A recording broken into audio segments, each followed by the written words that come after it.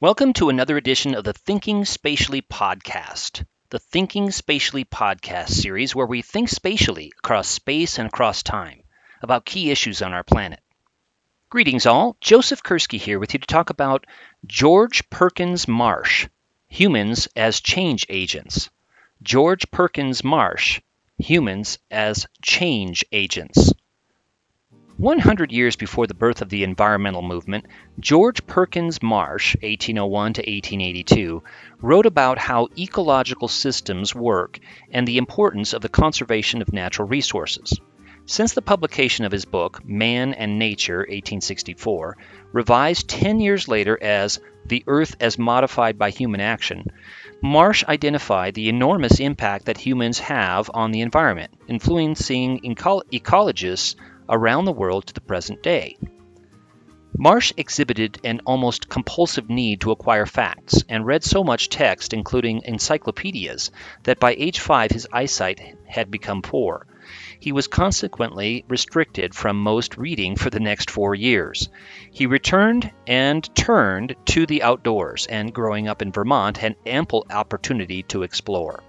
He was surrounded by and developed an affinity with the outdoors, an aesthetic interest and a scientific interest, along with an awareness of how land use practices influence the natural environment. He commented that, quote, "The bubbling brook, the trees, the flowers, the wild animals were to me persons, not things," end quote, and, quote, "Few of us could make as good a claim to personality as a respectable oak tree," end quote. I love that. Around his childhood home, decades of deforestation had already occurred. One day, when not quite 5, his Charles Marsh, his father, a U.S. senator, named for little George the forest species.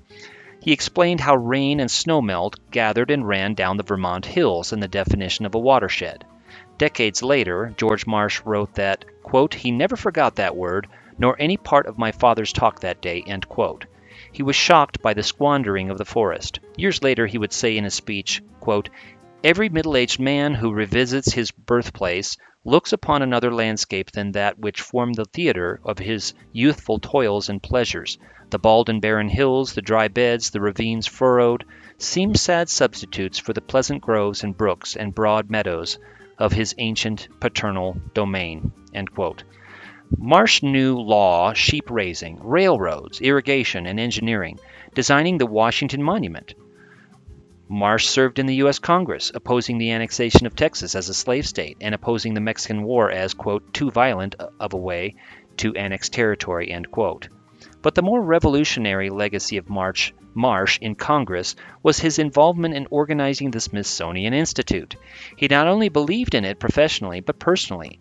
At a time in his life when he was in debt, he sold his print collection, which included Dürer and Rembrandt engravings, to the Smithsonian at less than cost.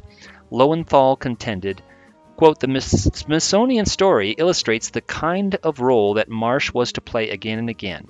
He was not a great statesman. He made no original discoveries.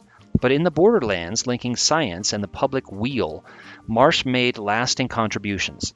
He applied science to life, not with the disinterested precision of an engineer, but with the aims and methods of a humanist. The Smithsonian, its aims, its activities, its personnel, was in large measure the result of Marsh's efforts as an impresario of ideas," end quote.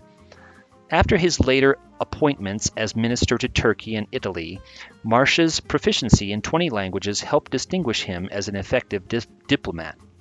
Marsh conducted fieldwork as a geographer, gathering data about languages, weather, plants, and animals, sending many specimens to the new Smithsonian Institution. Man and Nature was written while Marsh was in his 60s, but it represented a lifetime of his observations of the natural world. He observed that when humans cultivate the land and exploit natural resources without regard to management and replenishment, the land is altered and ultimately destroyed. He supported his thesis beginning with the fall of Rome, tying history to geography. His extensive travels and keen eye for observation, both of which would become admirable traits for geographers during the coming century, enabled him to connect things that others could not.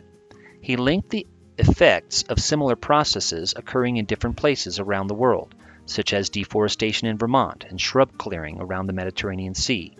He evaluated the relationship between animals and plants, water, forests, deserts, earthquakes, and local people's land use practices. Brooks wrote, quote, "It was the first book to consider man as a geological force, a force upsetting what we know today as the balance of nature," end quote.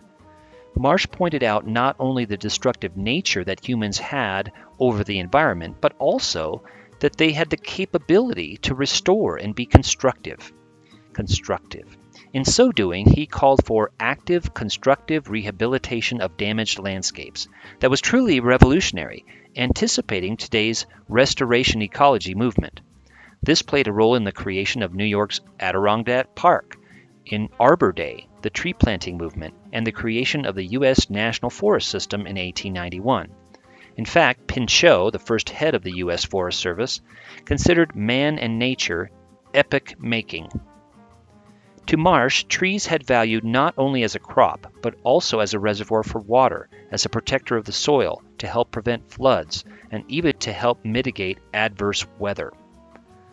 Marsh was the first who took the local scale to the global, which was revolutionary not only for geography, but for society. Lowenthal stated, quote, "Anyone with a hoe or an axe knows what he is doing, but before Marsh, no one had ever seen the total effects of all axes and hoes. Once Marsh made this general observation, the conclusion was, for him, inescapable. Man depends on soil, water, plants, and animals, but in securing his livelihood, he may unwittingly destroy the fabric of nature that supports him. Therefore, said Marsh, men must learn to understand their environment and how they affect it. And they must take action, individual and collective, to restore and maintain a more viable milieu," end quote. He touched on issues critical today: deforestation, desertification, sustainability, aquatic systems, species extinction, just to name a few. The question surrounding human existence after Marsh became, what must we do to live within the boundaries established by nature's harmonies? Responsibility for human action, while not becoming the mindset of the general public overnight, began to take root later in the environmental movement. Before Marsh, many American and European writers welcomed the mark that modern humans were making on the natural world. Deforestation, building canals, draining wetlands. These were signs of progress. Marsh, however, warned that humans were actually spoiling the landscape. He saw nature being in balance. He contrasted the ancient prosperity of the well-forested Roman Empire with the deforested, devastated slopes and the human poverty he had seen adjacent to the Mediterranean in his time. Nash noted that Marsh stood practically alone among his contemporaries in bringing a rudimentary scientific analysis to man-land relations. It was clear to Marsh that wilderness was characterized by the balance that developed land usually lacked. Humans must become conservers and restorers of natural resources if the human and natural environments were not to worsen. Humans were a part of nature, not above it. Marsh called for action without any fanfare, but about any large-scale operations that interfered with the natural world, such as canal building. He called for caution about that. A realist, he acknowledged the benefits that the Suez Canal, for example, had brought, but advocating the gathering of as much relevant data as possible before making decisions. Quote, "We are never justified in assuming a force to be insignificant because its measure is unknown, or even because no physical effect can now be traced to it as its origin," end quote.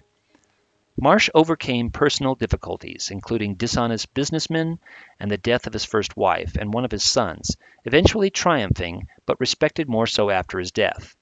Even the most well-known geographers of his time, Guyot and Ritter, maintained that the physical aspects of the earth were entirely the result of natural phenomena, mountains, rivers, and oceans. No one had ever turned to the study of the earth as the home of humankind, as Marsh did. Marsh was the first to describe the interdependence of environmental and social relationships. In so doing, he had an enormous impact on geography, even though the impact would take a full century to fully flourish. Humans as change agents is a familiar phrase today, but in the 1800s it was revolutionary, and this revolutionary idea came from Marsh. Thanks for joining me, Joseph Kursky, on this edition of the Thinking Spatially podcast, where we highlighted George Perkins Marsh, Humans as Change Agents. Humans as Change Agents. Thanks for listening.